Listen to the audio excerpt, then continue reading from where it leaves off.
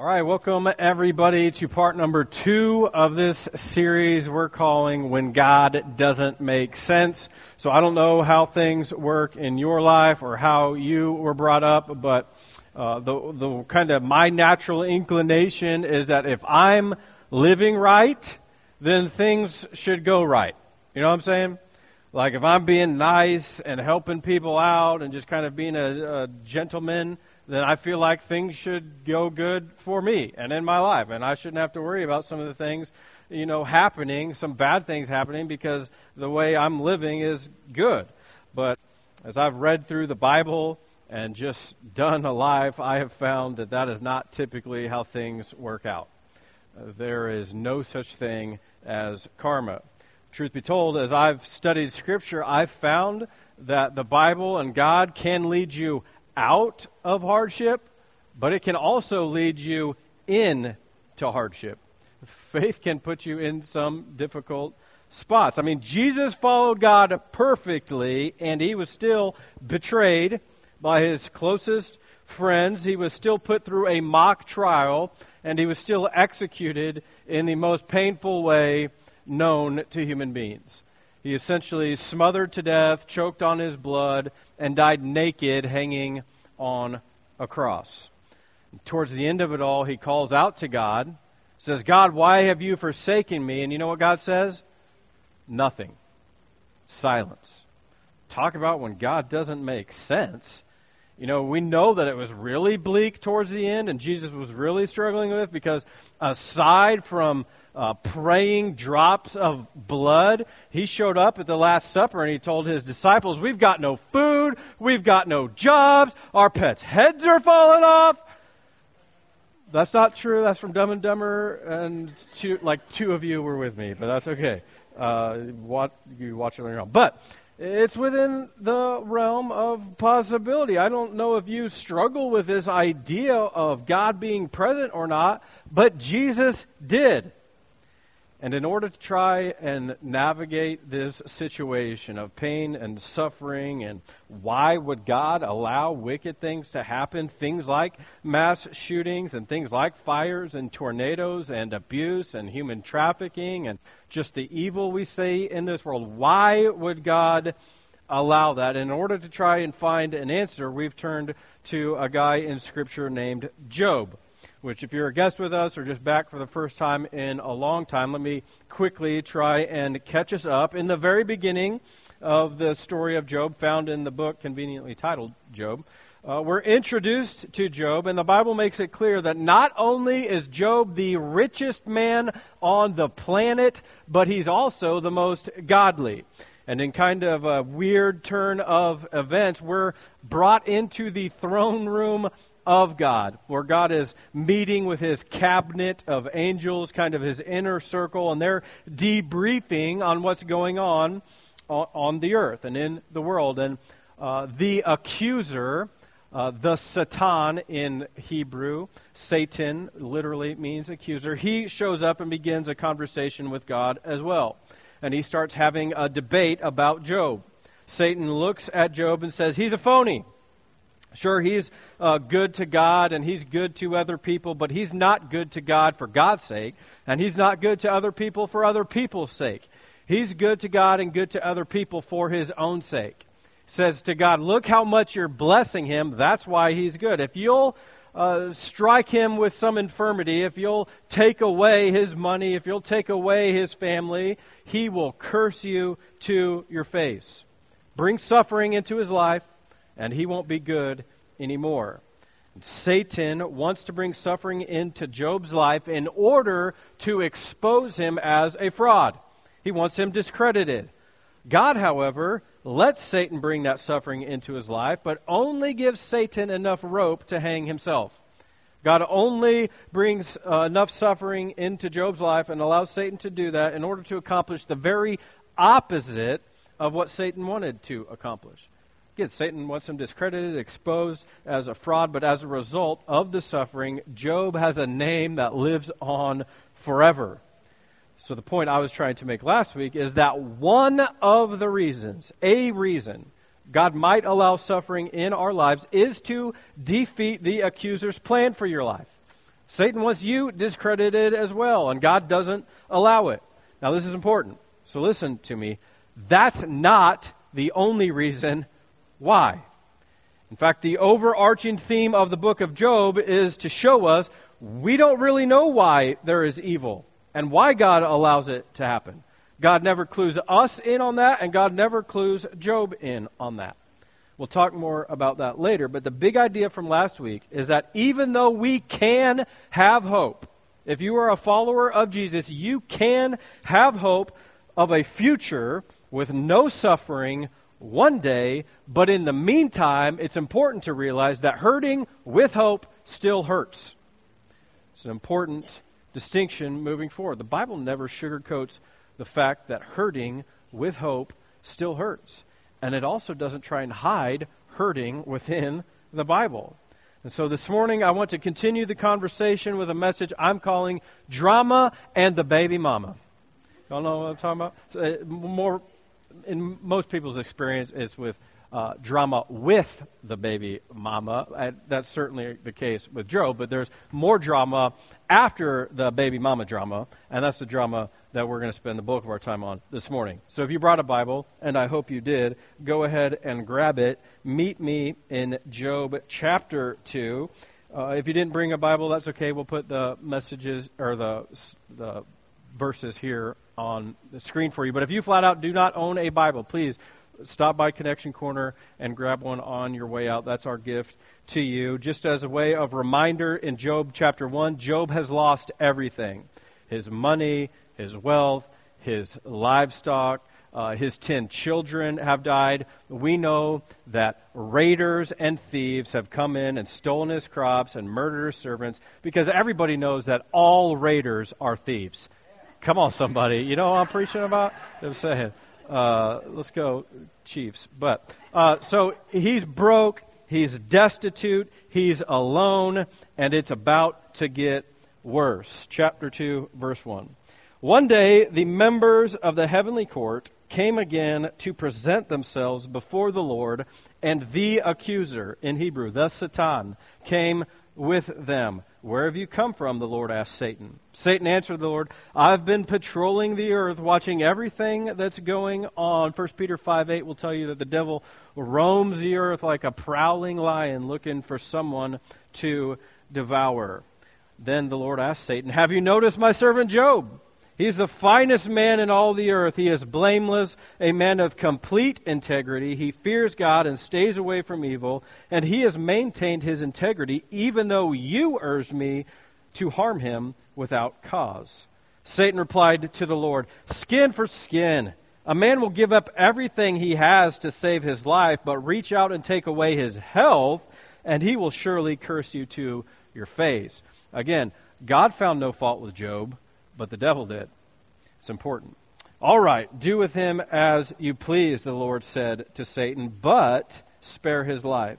So Satan left the Lord's presence, and he struck Job with terrible boils from head to foot. Job scraped his skin with a piece of pottery as he sat among the ashes. His wife said to him, are you still trying to maintain your integrity?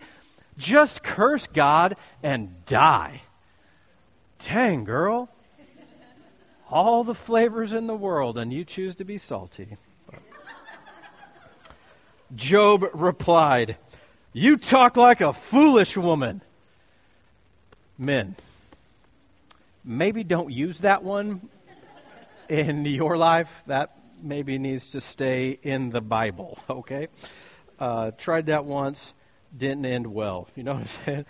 One of Laura's friends called me, and she was concerned for my safety because I guess Laura and her friends were out to supper. And she said, you know what you call a guy with 2 black eyes? Nothing. You done told him twice. That's not true. Don't tell her I said that because I will. Where was I at? Yeah. So, should we accept only good things from the hand of God and never anything bad? So in all this, Job said nothing wrong. When 3 of Job's friends heard of the tragedy he had suffered, they got together and traveled from their homes to comfort and console him. Their names were Eliphaz the Temanite, Bildad the Shuhite, and Zophar the Naamathite. I know there's some pregnant gals here today. If you're struggling with names, these are all still available, okay?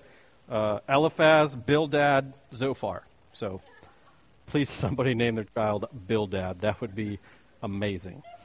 When they saw Job from a distance, they scarcely recognized... If your name is Bildad, I apologize on the front end. That's on me. When they saw Job from a distance, they scarcely recognized him. Wailing loudly, they tore their robes and threw dust into the air over their heads to show their grief. When they sat on the ground with him for 7 days and 7 nights, no one said a word to Job, for they saw that his suffering was too great for words. Sometimes the best thing that you can do in somebody's life is just sit there and be with them and keep your mouth closed and just mourn when they mourn and rejoice when they rejoice. God, thank you for your word.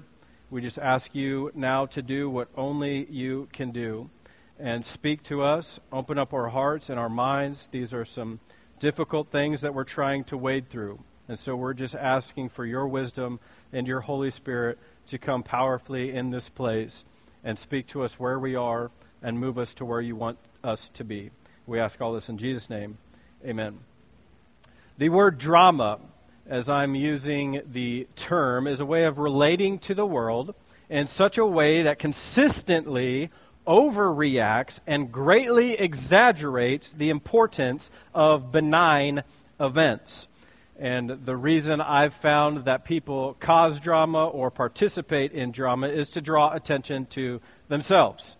Some people's whole mission in life is drama and to bring people into their suffering because misery loves company, but it's why I can't be on social media anymore because there's just too much drama for me. As a matter of fact, there are people in our world who make millions of dollars selling and exploiting drama. Anybody still keeping up with the Kardashians? You know what I'm talking about here with drama?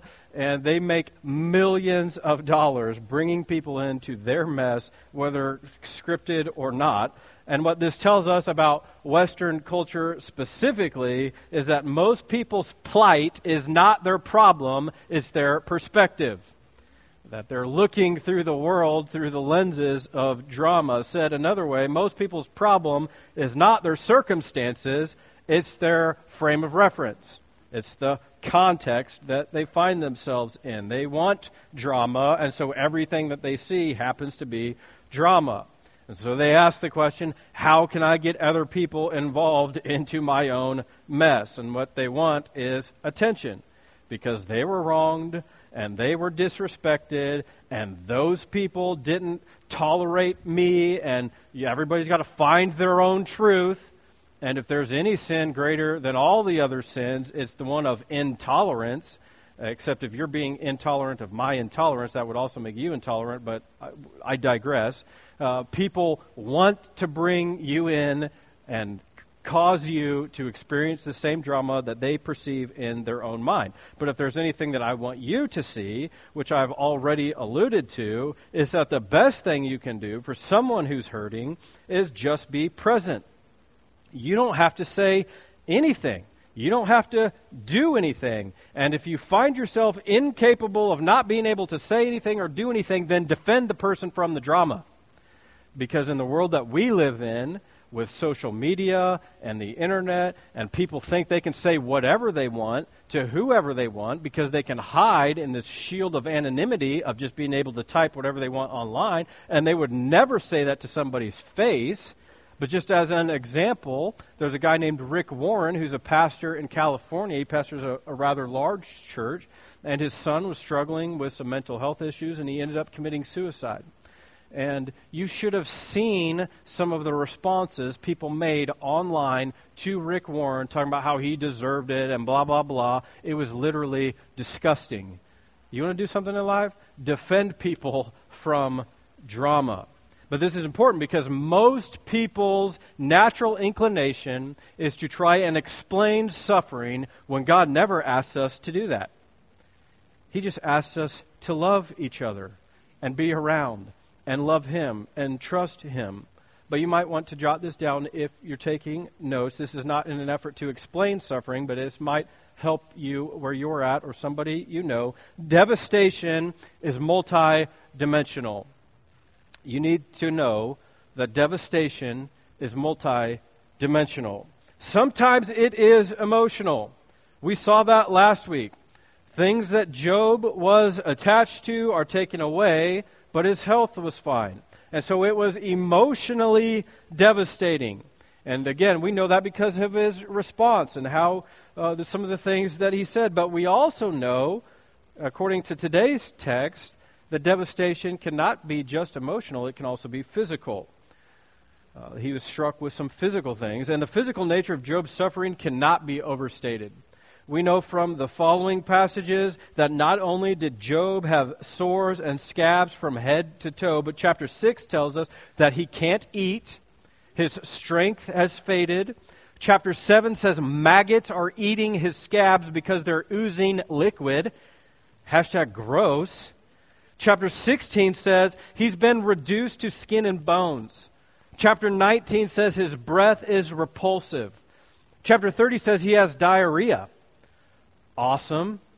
You want people reading for thousands of years about the time you had the scoots? Like it's just recorded for everybody for the rest of time? Great. If you look back at verse 12 in our passage, that his friends show up, it says they don't even recognize him. Needless to say, this wasn't just the chicken pox. These ailments are so painful that Job repeatedly wishes he was dead. Says death would be better than what I'm living with. God, why was I even born? That's what he says. Another example in 1 Kings chapter 19, there's a guy named Elijah. He's a prophet of God. He goes through some horrible things. He finally cracks. He thinks everything that he has worked for has been taken away and wiped away, and he falls into a deep depression. And so what started out as emotional pain and suffering ends up being solved through physical means. God sends an angel. More specifically, he sends the angel of the Lord. And when the angel of the Lord shows up to the depressed Elijah, what does he say? Nothing. Like Job's friends, he keeps his mouth shut. Instead, the angel of the Lord cooks Elijah a meal. And only after he wakes him up does he say, you need strength. Why don't you eat something?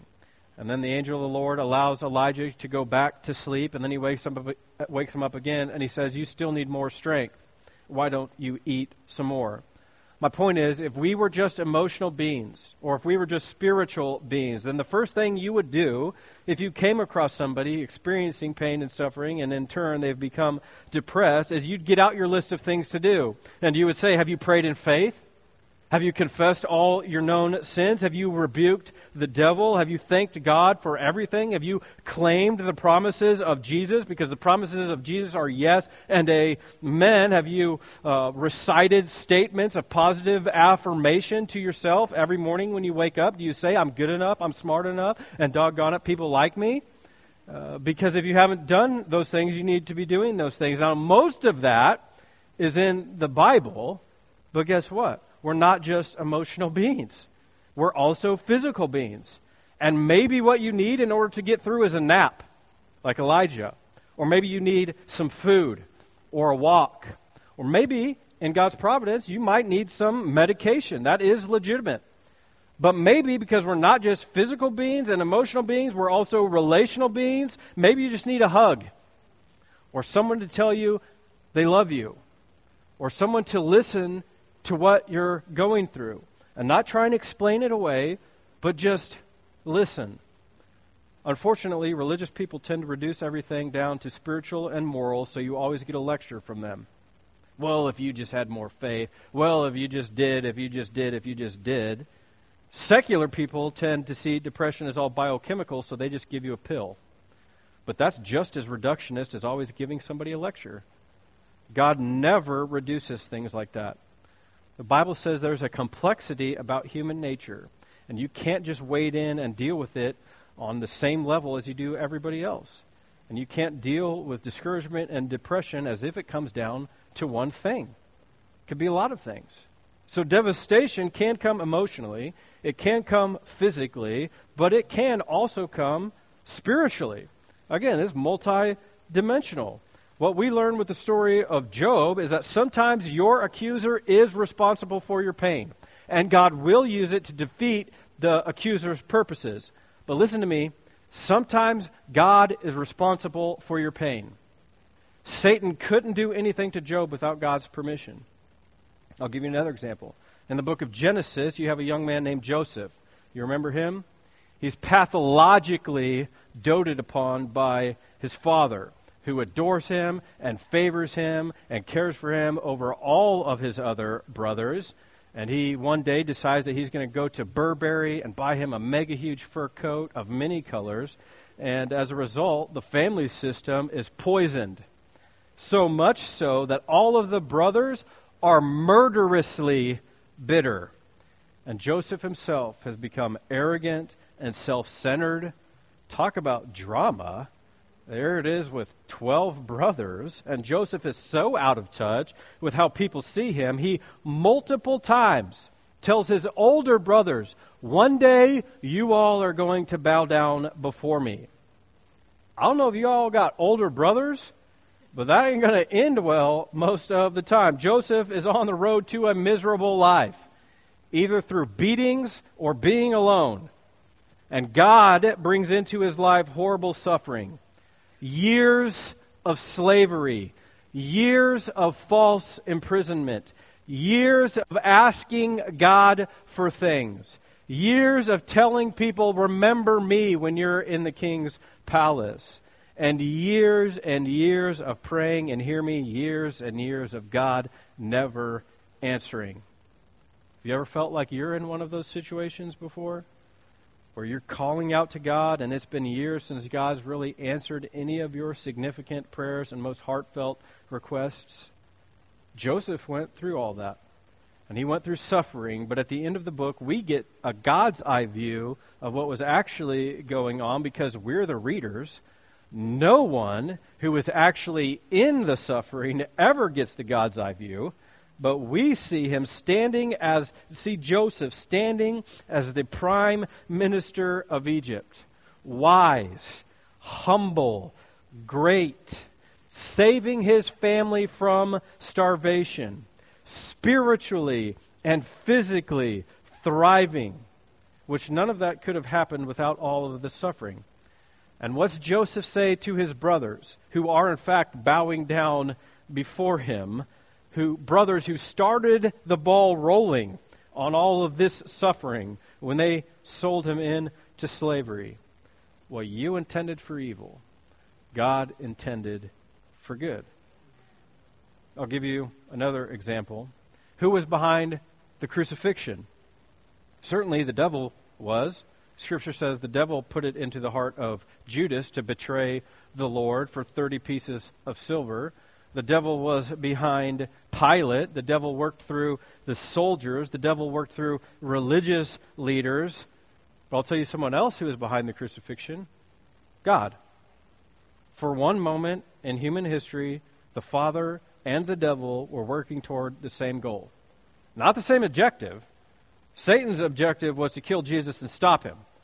God's goal was to see the Son of God die on the cross for the sin of the world and then raise him from the dead on the third day, because there was no other way for the sin of humanity to be completely atoned for. It was all the plan of God. And the Bible says it pleased the Father to bruise the Son.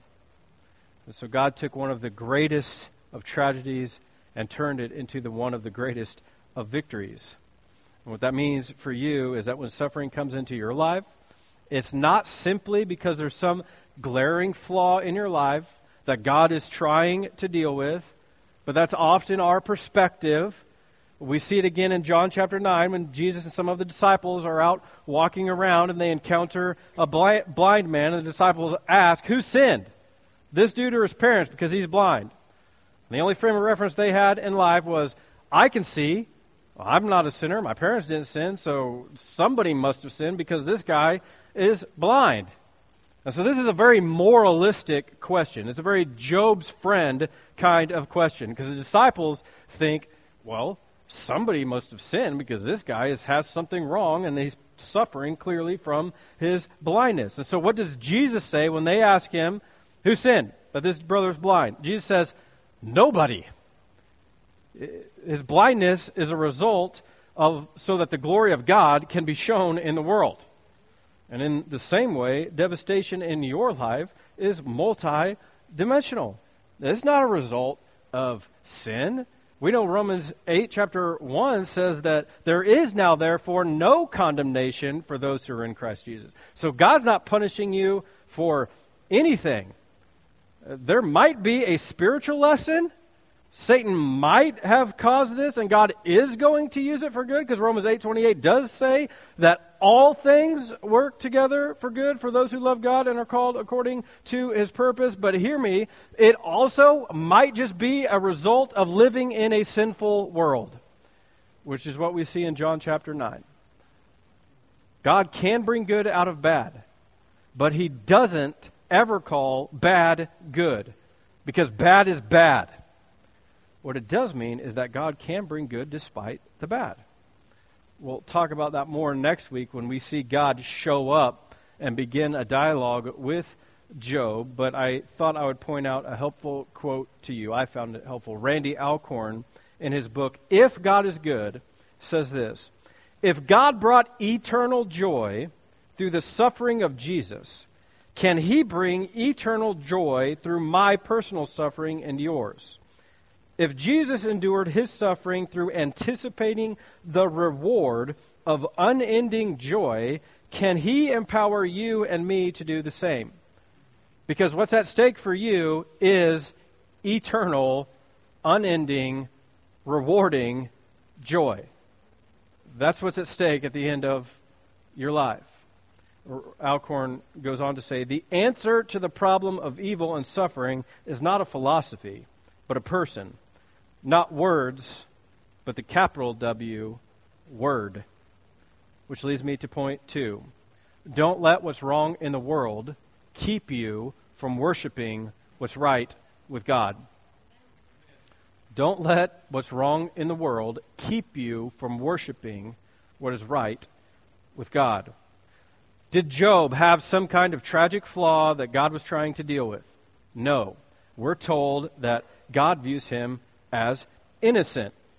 Again, it's kind of like the man born blind. It was so that the glory of God could be revealed to the world. But Job didn't know that, and the blind man didn't know that, and Joseph didn't know that, and a guy named Paul, who wrote 2/3 of your New Testament, didn't know that. When God said, I'm going to show this man how much he must suffer for my name's sake. Point being, it's illogical when you start to suffer to try and figure out what God is trying to do. There's too many dimensions to it. So to say, oh, I know what God's trying to do, I just need to change this, He was trying to get my attention, everything is going to be all right, that creates as much drama as saying God doesn't have any purpose, God has abandoned me. How do you know? Look at Joseph, look at Job, look at all these people we see in Scripture. I could have given you dozens of examples. No one can know from their vantage point, and no one can know many times after years and years and years of going through it, what in the world is God up to? So guess what? You're going to have to trust Him. It's illogical to think you can figure it out or that you can see it. I can't remember who said this first. I think it might have been Constantine. But he said, life is like looking through a stained glass window. Yet you're up close to it, and all you can see are the jagged lines. And one day, God's going to bring you out, and you can see the beauty of the window all put into place. You can't judge God's goodness based on this life. The real problem Job's wife and Job's friends have, and what causes all the drama, if you'll read chapters 3 through 38, is they don't understand the meaning of grace. They see the Bible as a record of people who, by living well, get God's reward and blessing. But actually read the Bible. Do you know what it's a record of? The Bible is a record of people who are so broken and so corrupt, they never would have been able to rise above their own brokenness and their own corruption except the grace of God broke into their life. usually in the form of disappointment, discouragement, and or disaster. I know that's my story. Might be some of your stories. It was only after great disappointment that I truly began to understand who God is, which is why point number 3, your feelings will follow your focus. If there's anything that I want you leaving here today understanding is that your feelings will follow your focus. Job knew he did nothing wrong. Job knew God was just, but so did Job's friends. And in a tragic mistake, they decided to open their mouths. And they started explaining how all these things must be happening for such and such a reason. They started inventing sin Job must have done because God wouldn't just punish you for no reason. And they said, well, you must have done this. He's like, I never did that. And I'm like, well, just say you did it so then you can be forgiven of it and then God will start blessing your life again. He says, but I didn't do it. Now, in fairness, Job's feelings were all over the map. He was a roller coaster of emotions, but that just proves my point that your feelings will eventually follow your focus because Job had laser sharp focus. And instead of focusing on what you have lost, you need to start focusing and figuring out what you still have and what you can do with what you still have. Because God can use everything that you have gone through to make a difference in the world. I found this pretty interesting. Victoria Medvec studied Olympic medalists over the course of a few different Olympics. And she found that bronze medalists are quantifiably happier than silver medalists, which that should not be. Third is a turd, right? Isn't that what they say? So there's no reason a bronze medalist should be happier than a silver medalist. So why are bronze medalists happier than silver medalists? Because a silver medalist tended to focus on how close they were to winning gold, that they were discouraged about their silver medal. Whereas bronze medalists focus on how close they were to not medaling at all, and so they were just happy to be on the medal stand. In other words, how we feel is not determined by our objective circumstances. If that were true, then silver medalists would always be happier than bronze medalists because they had objectively better results. But rather, we learn feelings are perceptual, and our feelings are determined by our subjective focus. Don't always trust your feelings. Trust God and the Bible. In the words of Qui-Gon Jinn, that's Star Wars if you're not a nerd, he says your focus determines your reality. And there's a lot of truth to that. And if it works for the Jedi, it's good enough for me.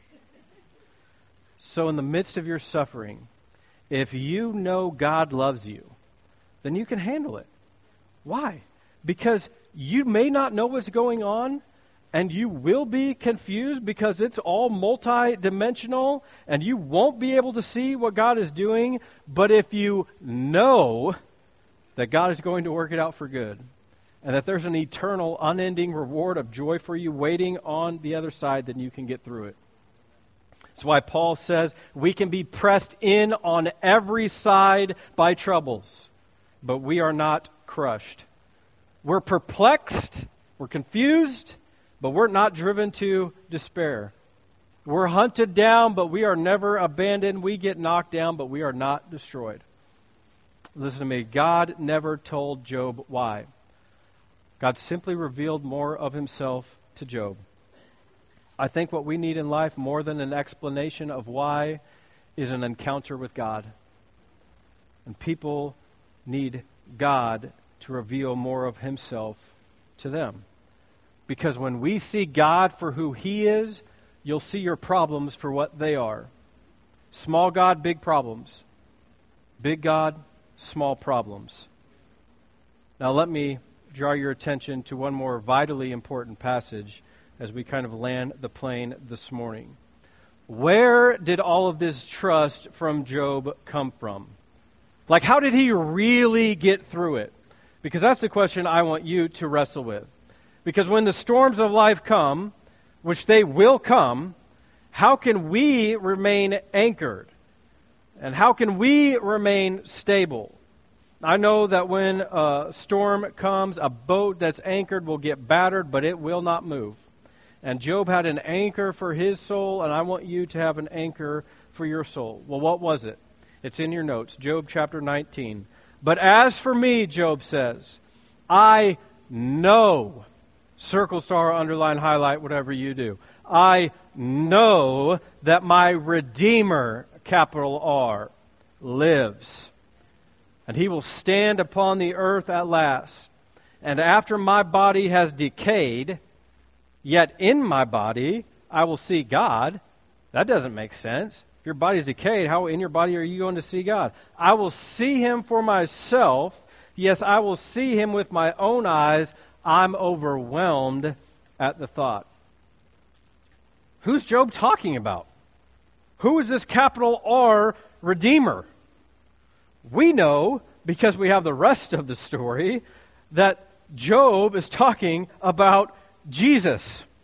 That Job, thousands of years before the Christ is born, is prophesying about a coming Savior who not only is going to redeem you of your sin, but he's going to raise you from the dead. That your decayed body is going to raise in a body and you're going to see God. Why is this important for you? Because Job is not Jewish. Job is not from Israel. He's from the land of Uz. And scholars tell us that the land of Uz is in the hilltop country of Seir, and that Seir was founded by Esau. Of Jacob I loved, and Esau I hated. And that the people within the land of Seir are the enemies of God. And when the Israelites do show up on the scene, and Moses leads them into the promised land, on the way they conquer the hilltop country of Seir. And we know that Job's friends are not Jewish. So how in the world do they have any understanding of God or any understanding of a Messiah or any understanding of a resurrection which is uniquely Christian and uniquely Jewish? I'll tell you how. And I'll tell you why it's important for you today. Because God has always been working in the world to reveal himself to humanity. Christianity isn't for good people. It's for humble people. It's for people who, like Job, have had the courage to say, I don't know what you're doing. I don't know who you are, but I know you're good. I know you're worth it. And I know you're worth trusting. I know I could never do this on my own. I'm a sinner. I need a Savior. By your grace, come and help me out. What's so magnificent about that is when you humbly submit yourself to God, God always shows up. You hearing what I'm saying? When you humbly submit yourself to God, God always shows up. And if you want to see God show up and hear the response that God has for Job, then you're going to have to come back next week for the final installment of When God Doesn't Make Sense. Every head bowed, every eye closed. God, thank you for your word. Thank you for the opportunity that we have to come and gather in this place. We're asking you now humbly for a real life encounter, that your Holy Spirit would flood this room. As I look around at the faces today, I don't know how all of you came in. I don't know the struggles you faced this week, this month, this year, maybe this morning. I know that some of you are facing job problems. I know that some of you are facing the death of a loved one. I know that some of you are facing marriage problems. There's, I'm sure, depression in this room. All kinds of things. God, I'm just stepping into this place to say, move, help, do it again. You did it with Job. We're asking you to do it in the lives of your people here today. As we continue to pray and as God continues to speak, I just know that some of you might have come in and you don't know that your Redeemer lives. And God brought you here to hear this message, that He loves you and He cares for you. And the same way He was moving in Job's life, He wants to move in yours. He just needs you to humbly submit your life to Him. He needs you to say, God, I believe in your Son Jesus, that He's my Redeemer, that my sins can be forgiven. Please save me and forgive me and change my life. God, we long to do your will, to have an encounter with you. Help us, encourage us, change our lives. Let us leave one step closer to you. We ask all this in Jesus' powerful name. Amen.